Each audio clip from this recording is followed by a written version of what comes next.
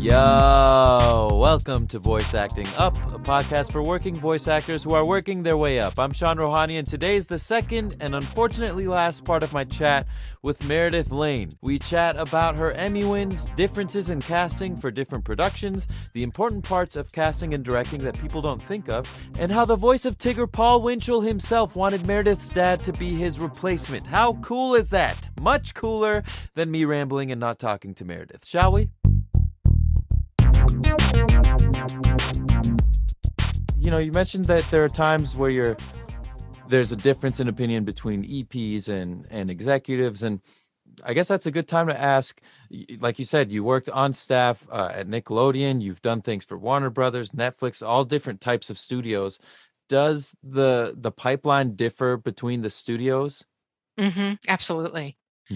Absolutely. Everyone is different, and who has say and who has input, it can be very, very different from studio to studio. And I always like to ask how many people are weighing in on the auditions before I send my choices, because I will send more. If there are more people weighing in, I will send more reads than less, Mhm. because it is easier to get more people to find a consensus with more choices Mhm. than fewer choices and a lot of people. If I have only a couple of people who are making those final decisions, then I might send less. And some EPs, they can only hear so much. They can't process as much. So it's Right. like you kind of learn how to work with people. It's like, oh, that's too many choices. I can't process that many choices. Give me less. And other people feel like they're missing something if they don't hear more. Mhm. So you kind of learn from creator to creator to studio how to submit and how to work with them. Got it. That's interesting. I know you said you don't like giving blanket statements, but I want to know the blanket statement for each studio. I want the cheat sheet, Meredith. But it has more to do with the production than it does with the studio. Okay. Care to elaborate?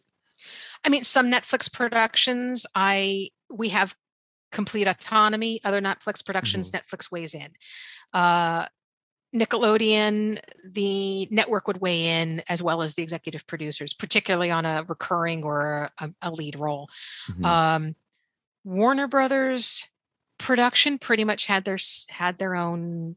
Each of the DVDs that I worked on, they pretty much had their own. I don't remember them running anything by higher ups, but I could be Mhm. I could be wrong on that. Got it. Um, yeah, I mean, every single production is different, so you kind of have to just ask all the questions. Okay, what's our approval process going to be? How much time for turnaround? Who's getting involved? Who needs to be CC'd? All those Mhm. kind of questions. Sure. Is there, and we talked about this, but obviously you were on staff at Nickelodeon, but you've also done freelance casting. Do you have sort of a preference of freelance versus on staff? What are some of the pros and cons with each route? I mean, pros on staff: security, job Sure. security, benefits. Freelance, you can pick the projects you're working on, Hmm. the types of projects. You can kind of build, if I'm casting and directing and scheduling and organizing, I can drive the schedule and kind of go, okay, well, this show needs this day, so I can move that show to this day. And if you're on staff, well, I mean, you might have regular set days, it can be a pro and a con. Hmm. But those are the kind of the biggies. Is just, the staff is, you're not looking for your next job. You're handed it basically. Hmm. You have benefits, you have health care, you have some place to go to work every day. Sure. You have someone else paying for your overhead and your supplies. You might even have a staff. Wow, have a staff. Um, Mhm. but as a freelancer, it's all on you. It's you're looking for your next job, you're interviewing for things, you're selling yourself, you're doing all the work. Yeah. And is there well, actually, I want to ask this, and you don't have to name names, but you mentioned with when you're on staff, you get projects. You don't get to choose what you're working on. So, have you worked on things on staff where it's like, what is this? Do I really have to cast this? All right, fine. Does that happen? And how do you, yeah, yeah. Why don't we just leave it at that? Like, have you had to cast things that you just did not see sort of a future in? Well, I think, especially if you're doing development projects, there are times you're like, I don't see a series in this, but I'm going to give it my all, Sure. because you're just doing a one-off of a short or a pilot or something like that. But I mean, you don't treat it any differently. But there are creative properties where you're like, I may not be the right person for this one because my head is not understanding this world as well as I might understand other worlds, and somebody else Hmm. might understand it a lot better than I do. But I think that's kind of the extent of it. But you do your best, you jump in, you do what you can, and Hmm. you talk to the producers and you ask them questions. Explain this to me. I'm not quite sure I understand this. Okay, great. Okay, now I get that. All right, what about this? But that's half of my job is to ask the producers questions to explain to me their world and their characters so then I can turn around and explain to you guys the world and the characters. Hmm. Right. So if I'm not understanding something, I need clarification so that you can understand it. Sure. That was a way more professional answer than what I said. I mean, you're like, you know what? If I don't understand it, I got to communicate with them. Meanwhile, I'm like, what is this crap? Oh, and that's why you've been working as long as you have. So, so well, you mentioned it's one of the differences with doing freelance versus on staff is you sort of have to pitch yourself when you're trying to procure work. So, what goes into that pitch? Do you just show them all the things you've worked on and drop the mic and exit the room, or um, how do you God, I navigate that? wish. No, I mean, it's I feel like everybody, and this, I don't mean to sound that, everybody thinks they're reinventing the wheel. Everybody thinks that they're doing something that nobody's ever done before. So you need to let them know that you understand the genre, the tone, the characters, the world, the type of acting that they're looking for that property, or the type of, I'm looking for something really cinematic and really honest and grounded and real. And you're like, okay, great.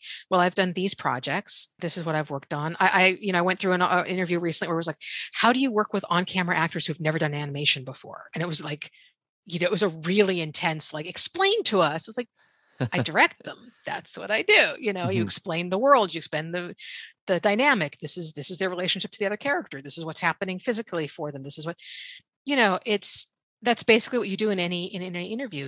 You show them you understand the tone and the world and the you maybe bring some creative ideas and say, well, I'm reading it, it's somebody like a X. I'm hearing the voice kind of like this. I see, is there a relationship between these two? I think there's, because honestly, half the time you're going in, you might be getting a Bible, or Right. you might not have any real information about the show itself. So it's not like you can do a lot of background Sure. unless it's, if it's a pre-existing property like Tomb Raider.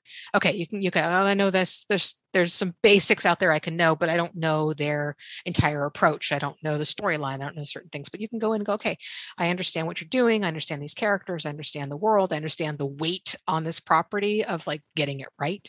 Hmm. That kind of stuff. It's just like an actor going into any meeting and just, Sure. showing them you get it. Yeah. Do you have a sort? I mean, obviously you've done a bunch of animation, but do you have a favorite type of project to cast? You mean animation versus live action? Sure, Or or even just specifically like action versus comedy, or um, yeah, across the board, or I, dancers and singers. I don't. I honestly, I really like the broad range of material that I'm able to work on as a freelancer, Hmm. because I think it helps the other stuff you do creatively. It can give your brain a rest in the comedic world while you work on this, and it can give your brain a rest in the more dramatic world while you work on the comedy stuff, and everything informs something else. It's just, I tend to like to let things spin around in my brain a little bit and Okay. not have to just go, okay, people, here's names, here names. I like to, like, just let it figure itself out a little bit. And Yeah. then, the way that casting works is like one idea leads to another idea, leads to another idea. So you go, oh, who'd be great? So and so. And you write that down. You're like, oh, who'd be really great? That other person that was in this other thing. Okay, yeah, that one too. And that's, so the more you can kind of let things percolate. Mhm. Yeah, the more they can sort of have a chance to blossom Yeah. into beautiful cast baby flowers. Yes.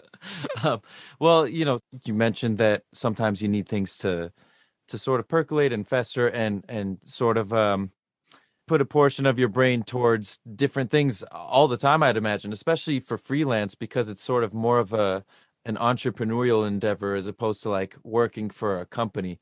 So that can be, it can be overwhelming even if you love mixing and juggling a bunch of things at once. Are there things that you do totally unrelated to casting to sort of wind down, or hobbies or things to keep your head level? Do you do like roller derby or something that nobody knows I about? should. Um, no, and I have to say in COVID, even less. Hmm. Um, Before COVID, I would try to, get out more and just do things to try to clear my brain, whether it was going to a museum or, Mhm. just doing something with friends or socializing or just getting out and doing something. And over the last couple of years, my world has narrowed to these four walls most days. Mhm. And this chair and I have got to know each other very well over 2 years. And but yeah, I don't really have a lot of outlet outside of what I do, which is very sad, and it has to change. Well, no, I mean, if you love what you do, and part of you touched on it, sometimes the outlet is working on totally different types of projects. So, I mean, that's a good, maybe you're ahead of the game, because a lot of people in the world don't enjoy their jobs, and it's your job that you're spending most of your hours of your life at. So if you're working all the time, at least it's something that you love to do. I hope you enjoy Yeah. But casting I mean, stuff. but that is it. It's like, there are days where you're like, okay, I can't think about this project anymore. You got to hang on. I got to give somebody else some attention. And you're like, Mhm. and you can put that away for a bit Yeah. and go focus on the other one for a little bit. Sure. And that's when Yeah. you talk to the chair that you've been, That's when I you know. talk to the chair. Me in the chair. Yeah, What were we thinking, chair? yeah, how many times has your chair like vetoed your casting suggestions? No, not them. If my chair is talking to me, I've probably spent way too much time in it. Uh, Well, it's that kind of dedication that I'd imagine, and check out how smooth the segue is, that led to you getting an Emmy. So, winning an Emmy, does that, especially for freelance when you're pitching, does it change anything about your career, or perception, how you're perceived, or no? no. No um, respect here. no, and honestly, and I mean, toot my own horn for a moment, but full disclosure, I have a few. Mm-hmm. But it hasn't. It's like nobody. I don't. It hasn't like got me more money. It hasn't brought me new projects. It hasn't. It's amazing and wonderful, and I'm so grateful. And yes, I'd be happy to win another one. Mm-hmm.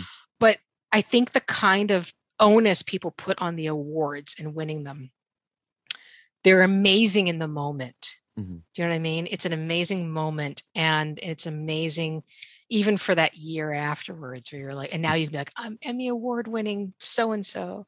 And that's amazing and special and fabulous. And they do sit right here next to me and remind me every once in a while that I You know did what you're something doing. at one point.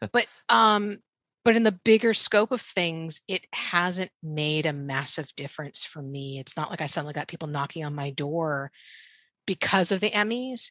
Mm-hmm. Any other opportunities I've gotten was because somebody saw other work I did and was Right. like, oh, I really like that work. Would you be interested in talking to us about our project? Mm-hmm. It wasn't about the Emmys, it was about the work. Right. So, but the fact that the peers and the industry for that moment in time chose your work to be recognized is amazingly special. Sure. And I will say also the first one I got was for Penguins of Madagascar for the series. And Okay. that year Nickelodeon I think won 36 Emmys. Wow. So it was this family event. It was like, it was Oprah in the car. It's like, you get an Emmy and you get an Emmy Yeah. and it was phenomenal. And the level of love and appreciation and excitement within the studio and within the production was unbelievably special. And I've not experienced that again since that first one. So, Sure. but yes, absolutely grateful. And if it happens to you, kudos. It's amazing. It is Mm-hmm. amazing. But in the long term, it has changed my career now. Sure. And obviously, yeah, it makes sense that it's the first one that hits you, because it's a new experience at that point. And then once you've won, you're third and fourth, and I mean, it's like it becomes dull for you when you're Not winning so many merch. remotely. Not remotely dull Okay. for me. Never, never, never. And you do find yourself doing the cliche, Yeah, shaking it in the air thing with one hand. But it's never dull and it's never old hat and it's never, yawn. sure. It's an amazingly special and exciting thing. Mhm. Yeah. Well, that's refreshing to know. Was it so for Penguins of Madagascar? Um, I mean, obviously, it didn't change things necessarily for your work. That came more from people knowing what you've worked on rather than knowing that you won an Emmy. But did you think prior to winning your first one, did you think that things would change? Or did you sort of have an idea that, okay, let's just enjoy this night and then tomorrow it's back to regular life? I don't know what I would have expected to change. You know what I mean? I don't know what I would have expected. Like, would I suddenly get a bonus? I mean, I don't know the only thing that's changed is I could put little, TM next to my name, I mean, we're winning TM. Um, I don't know that there was any expectation of like the world opening up to me. I don't know what I would have thought would have changed for me. It was just a level of validation that was really great. Sure. Yeah, and that I think that for me was like, okay, great. Maybe I'm doing okay. Yeah. Maybe I'm doing all right. And I think that's the thing is if people walk away with that going, okay, this year people thought my work was really, really good. Hmm. Because Yeah. next year they'll think somebody else's work is really good. Well, yeah. I mean, it's like you said, it's all about relationships and reputation. And if your longevity is the best sign that people think your work is good. But speaking of things changing and the times changing, obviously you've worked in this industry long enough to go outlast different trends, whether it was the introduction of pay to plays or the move from away from Saturday morning cartoons and more, even though that still exists, but to more grounded performances and even like diversity and authenticity and stuff. So, was there a shift that you found most challenging in your career, and was there a shift or time that was maybe most enjoyable? Um, I think the shift into non-acting acting was hard because it was opening up the opportunities to people who were not necessarily actors who and not to say that there weren't people who were great and really surprising who were crew members and producers and YouTubers or whatever you want to say. You could find some really great people who deserve to have the opportunities. Mhm. Um, but we went through a period of time where like every third crew member was being offered a job on a show, and it was getting harder to push the actors forward and say, look, this is the right choice for your show. But this person had a really interesting voice. So they're like, that's the person. Mhm. And that was a bit of a struggle for a lot of us, I think, because you pride yourself on finding interesting and talented people. And again, they're not that these people were not, but it Mhm. was it was harder to kind of get them seen Sure. at a time for a period of time. Right. There seems to be a little bit of shift back. I mean, still, and I think the union stepped up and kind of did a lot of that too. The union stepped up and kind of put a little bit of a kibosh on hiring everybody's third cousin without justifying it. Mhm. That you really had to justify that this person was the right person for the job. Mhm. But there's so much production right now. There's so many studios producing. There's so many different types of animation that I think that people are finally seeing animation as a way of storytelling Mhm. and not as just something to sit your kids in front of. Right. Um, and it's not just the primetime comedies, but you have everything from Big Mouth and BoJack Horseman to the Castlevanias and the Blood of Mhm. Zeus, and to your more traditional Saturday morning type of Loud House and Mhm. SpongeBob kind of stuff. So I think you do have such a plethora of material out there that everybody can kind of find something that is interesting to them. Right. Is there, because like you mentioned, now there's so much work out there that well, at least for actors, while there's so much more content, at the same time there's a lot more competition because you can kind of work from anywhere now. It's become, the technology has Mhm. been such that it's easier to work from home, and so there's a lot more competition. Is that the same, would you say, for casting and voice directing? While there are so many more projects, has there been like a huge influx of people coming into the industry? I think I think I've been more aware of the people that are established are already so busy that the productions are looking for other people, Hmm. and they're looking for new blood to try to give to cover their shows. So there's a lot of people who are getting opportunities that might not have otherwise, and some are finding whole new careers, and others are finding it's not the right place for them. Hmm. Directing and casting, I mean, I think separating casting and directing, I think you can, they're different ways, they're different perspectives. They're similar but different. So I think there's a lot of people out there who can direct who might not be able to cast. Hmm. And it's not because they don't have the skill for it, but it's a level of the process and the amount of material and the time consuming and all that kind of stuff. Hmm. And I think some people are finding, I'm not, casting's not really for me, but directing I love, Hmm. and or vice versa. So I think it's just an interesting thing. I'm finding a lot of actors are like stepping into the director's chair these days, and Right. that's a personal choice whether that feels right to you or not. Yeah, that I was just gonna ask, because it seems like with casting, it seems like, I mean, if you know of other ways that people have gotten in, I'm sure listeners would like to know, but it seems like it's, you can start out with a more predictable sort of, start out as an assistant, work at a casting office and work your way up. Whereas with voice directing, like it can kind of come from anywhere, whether it's a casting director or actors who've been working for a while. It doesn't seem like there's as much of a blueprint. Would you say that's the case? Probably not, because I think people are willing, they've turned to editors, they've turned to engineers, they've turned to showrunners, they've turned to casting directors, they've turned to actors to direct. Hmm. um casting is one of those things, like writing, like acting, that everybody everybody thinks they can do, Sure. and then when they get into it they realize what is involved. Hmm. And it's not just the creative aspect of it, it's the organizational aspect of it. I bet It's the that's huge. process of organizing hundreds of auditions Hmm. and going through it. And some people are great at that and some people are not. They're like, I can tell you exactly what I like and why I like it, but the organizing of all that material, I can't do it. I mean, Hmm. they're direct. I mean, Ginny McSwain's one of my mentors, and I adore her. But she would always call me like, "I can't do this. You do it for me. You go organize it." And so I was there to help her do her auditions and organize Hmm. her submissions and all that kind of stuff, and put her sides together, because that was not her forte. Hmm. She's a brilliant creative, but the organizational stuff was not the way she worked. Right. You mentioned Ginny McSwain. I totally forgot that she was sort of one of your mentors, and she actually was kind of one of mine. Even though I didn't go into casting, I was doing animation production, and then I stepped in on a record, and she was there, and she was super sweet.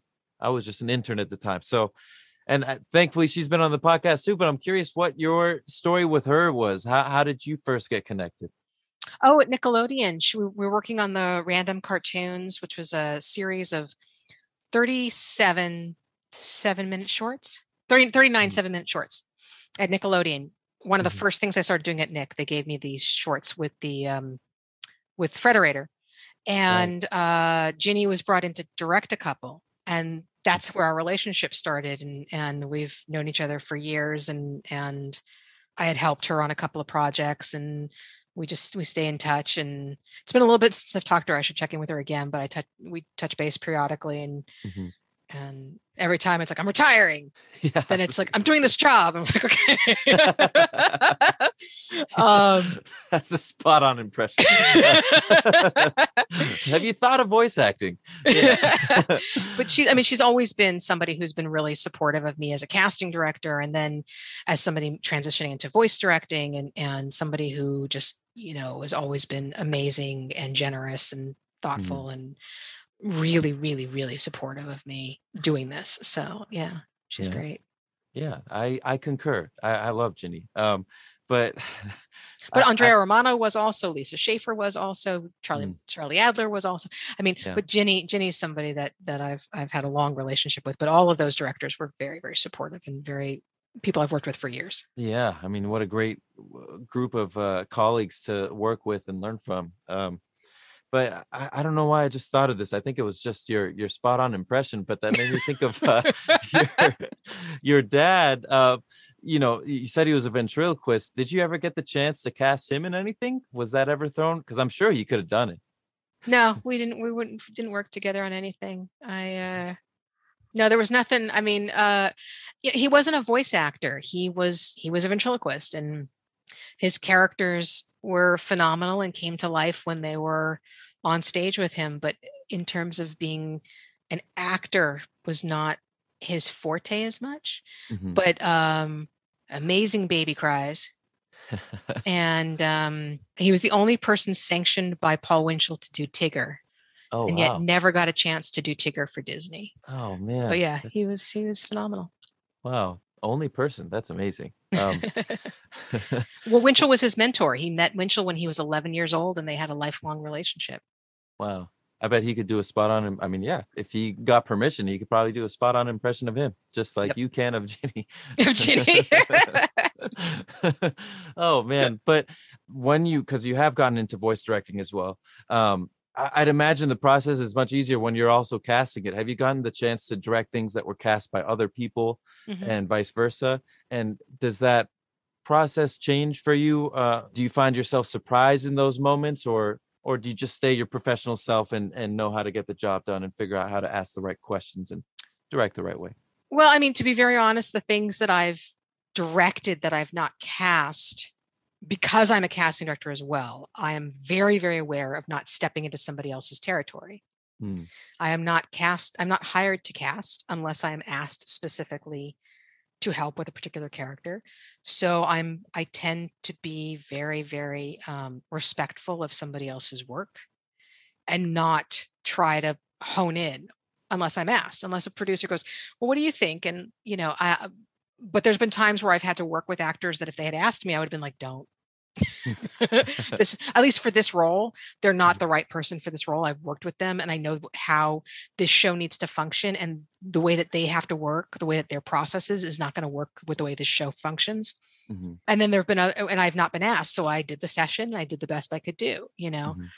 And there have been other times where I've met actors that I didn't know who were phenomenal, and I was able to bring them in on something else, or got to work with an actor that I did know, but in a different role that I didn't anticipate hearing from them. Hmm. I haven't been surprised by it, but it's, I'm not brought into cast, so I don't step into outside my lane unless I'm particularly invited. Hmm. And then if I'm casting it but not directing it, then it's none of my business what happens in the booth. As long as the actor is being treated well Hmm. and they're having a good experience, and I'm not hearing, hey, this happened in the room from an agent, I don't concern myself with the recording sessions unless I'm asked to, or there's an issue that I have to address. Right. Can you talk about like an example call that you might have gotten from an agent saying, hey, this happened in a room? Like what sorts of things would happen? I don't know. I don't know that I've actually gotten any calls specifically, but it's something where, like, if you're in you can see that they're pushing the actor Hmm. vocally, and there's going to be an issue, or they've done a lot of takes and they're still hammering this one line. Everybody's techniques are different, everybody's directorial techniques, and whether it's the showrunner directing or the another director who's directing, you have to kind of take into account whatever their style is. But if you may have a showrunner who's not really a director and doesn't know how best to work with an actor, or an actor that you have experience with but they don't, and Hmm. that they're not going to respond to a certain type of directing, but this director does that. Right. um, but again, I try to stay out of it unless I'm specifically asked that, or brought a problem, Hmm. or hey, somebody said something in the room that they found really offensive, Right. something like that. Yeah. Well, you kind of touched on a second, but I feel like that's the biggest challenge with casting and directing, because like you said, a lot of people think they can do it until they have to do it. But you know anybody might be able to coax a great read out of somebody, but your time is of the essence. You don't get 8 million, different takes of it. You have to be able to figure out a way to do it efficiently. So I would imagine that's the biggest challenge with directing and casting. I mean, the one thing that I've learned, and somebody else may say something differently, but what my thinking is like, the more you talk, the less they hear. Mm-hmm. And it's not because the actors aren't paying attention or they can't understand what you're saying. It's because as an actor, you are trying to take what the director is saying, pull out of it what you can utilize, internalize it, and turn it back around to give them the read they're looking for. Mm-hmm. And sometimes if it's a showrunner who's the writer, they give you all of this stuff. They talk and they talk and they talk and they talk and they talk and they talk. Mm-hmm. And they're giving you all this character stuff. And then you're like, okay, great. But the note was what? Faster? Right. Okay. And that's the thing is like, so that's kind of, why somebody like myself is there, is to kind of, so that producer can talk at me and then I can distill from that. Okay. So what you're looking for is this. Yes. Okay, great. Actor. This is what we need. Great. Boom, boom, boom. Takes. Right. Terrific. So, and again, it's not because the actor isn't capable of hearing or they're not paying any attention. It's because they are trying to hook into something that they can then turn into a performance note. Yeah, that's a huge note. And especially when you're at sessions where it's not just the voice director or a showrunner trying to direct, but there might be the writer and a producer all on that side of the glass. And you have to get, coordinate with all these different chefs to make the right meal. Exactly. Yeah, it's tricky. Exactly. Well, again, like I said, I can ask you so many more questions, but the goal is for this to be an enjoyable experience for you. So as long as I'm actually saying something of any worth, I feel like of course. That's the important thing. There comes a point like, am I saying anything of making sense? No, I mean, even if it was just 1 hour of silence and then your Ginny McSwain impression, this would have made the audience would have gotten their money's worth. Okay, good. That wraps up my chat with the incredibly sweet Meredith Lane. I hope you all get to work with her at some point because you will have so much fun and learn so many things, like tip number 1. Every production is different. Some are more micromanaged than others and require a lot of studio approval. While it's hard to know the casting dynamic of each gig you audition for, learning about the differences could better inform the audition itself. 2. If you're unclear about the world or tone audition sides should live in, ask questions that will help you get there, whether it's knowing what accent or age or something else. Your agents might know the answer, and if they don't, casting offices are usually happy to answer questions that might help clear things up. And 3, if you're constantly auditioning for the same type of roles, find ways to work on totally different character types. When Meredith casts, juggling between projects that have completely different tones helps her avoid feeling burnt out. And on that note, may all you voice actors keep acting up.